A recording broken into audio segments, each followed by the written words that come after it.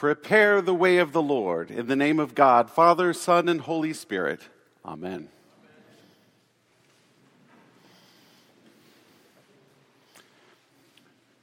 We're living in a time where the spiritual and the temporal seem to clash a lot. I'll say that again. We're living in a time, in an era where the spiritual and the temporal seem to clash. Our time between Thanksgiving and Christmas and New Year's has us spread out mentally, physically, and spiritually, spread out all over the map. We're observing Advent at church, but we hear Christmas carols wherever we go. Some which ask, "Do you hear what I hear?"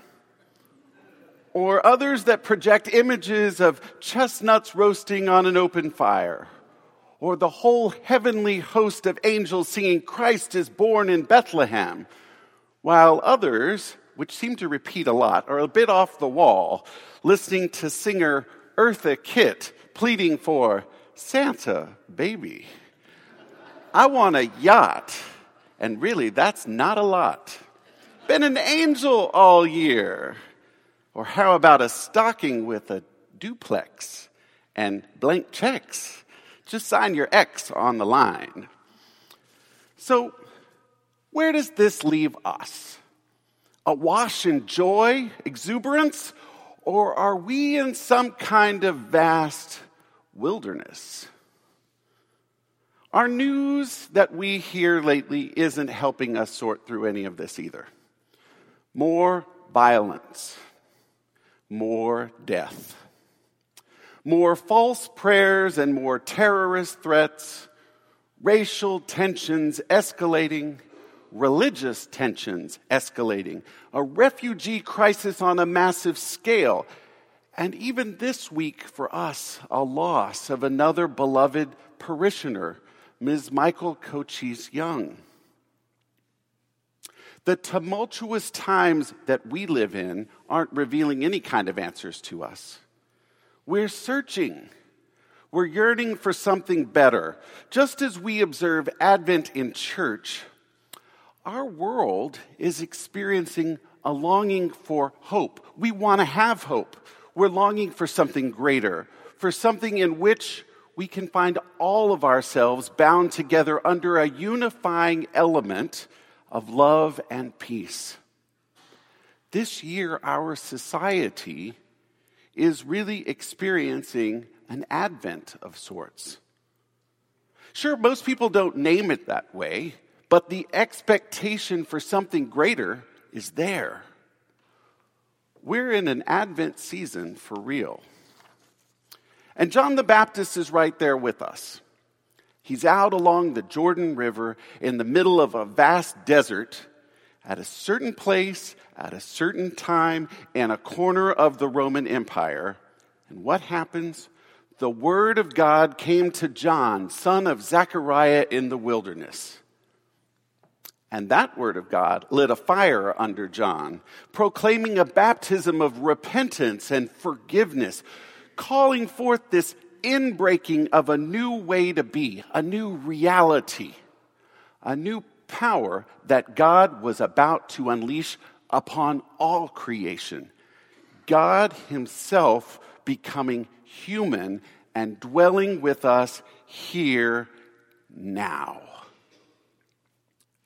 But how was that heard? Could people even understand? Would you or I have even understood? Do we now? In the 4th century, Augustine called John the Baptist the bridge. A bridge between an old world order and a new one. Someone that takes the traditions of the old and receives the word of God as a new prophet and points to new things. Right before our reading today, John's father, named Zechariah, was a priest in the temple in Jerusalem. He's mysteriously struck, and he can't talk until the story tells us that he names his son John, and then he proclaims this great prophecy that we just sang about before the gospel today. It's often called the Song of Zechariah. It's almost a sermon in and of itself. Again, pointing how the spiritual order of the world is about to act boldly and redeem a temporal world that desperately needs a Savior. A Savior that rescues us from those who hate us, gives us knowledge of salvation by the forgiveness of our sins, and to shine on those who dwell in darkness and death, to guide all of our feet into ways of peace. So where do we search for the inbreaking of God? That inbreaking that's really going to guide us into the way of peace.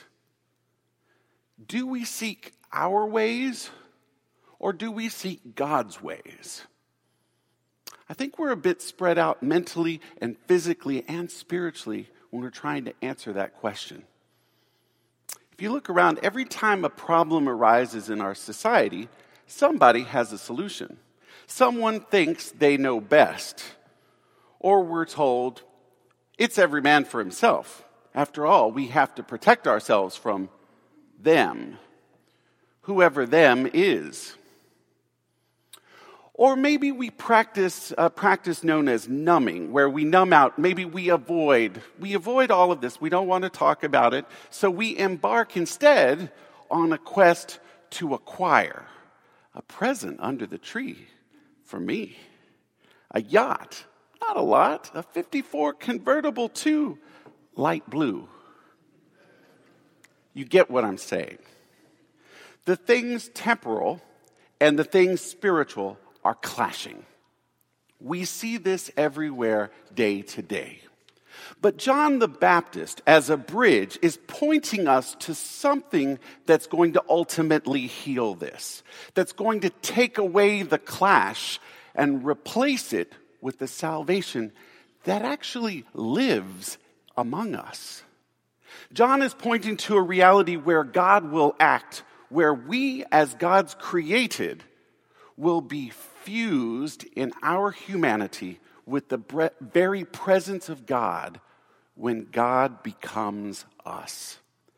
The divine, the spiritual, and the human, the temporal, become united as one. United as one to realize an inbreaking of God where the peace of Christ passes all understanding, and where we will truly see the salvation of our God in real time, in the here and now.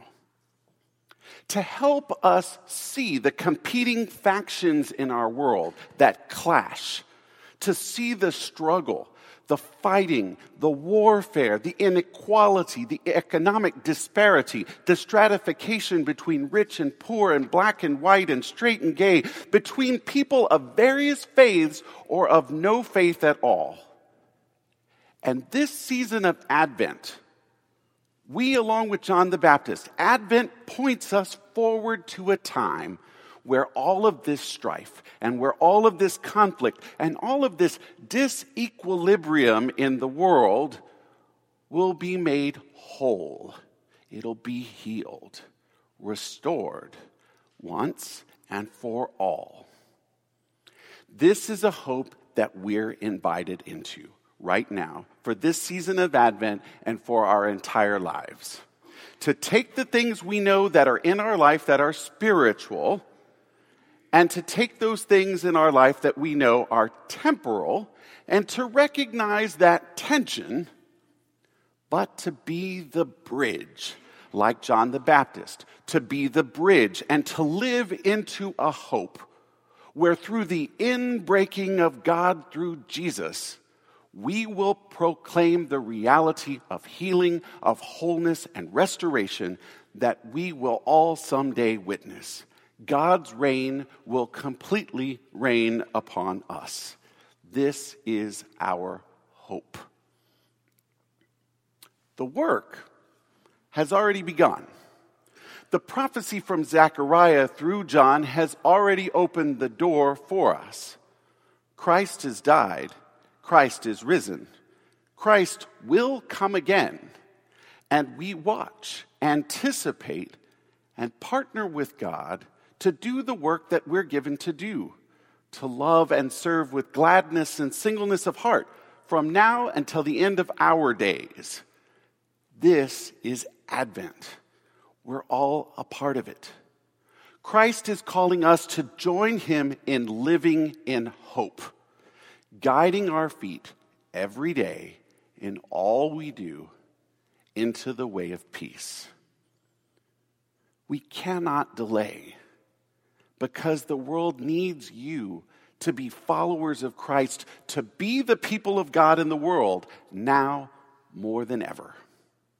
The people of Trinity Cathedral are needed by God to bring peace and healing and restoration into the city of Phoenix in a big way, every day, without pause, without fear, but as a people united with God, who fused his very nature into our humanity. God needs us as agents to prepare the way of the Lord. The time is now. The time is now for us to be like John the Baptist and to be a bridge.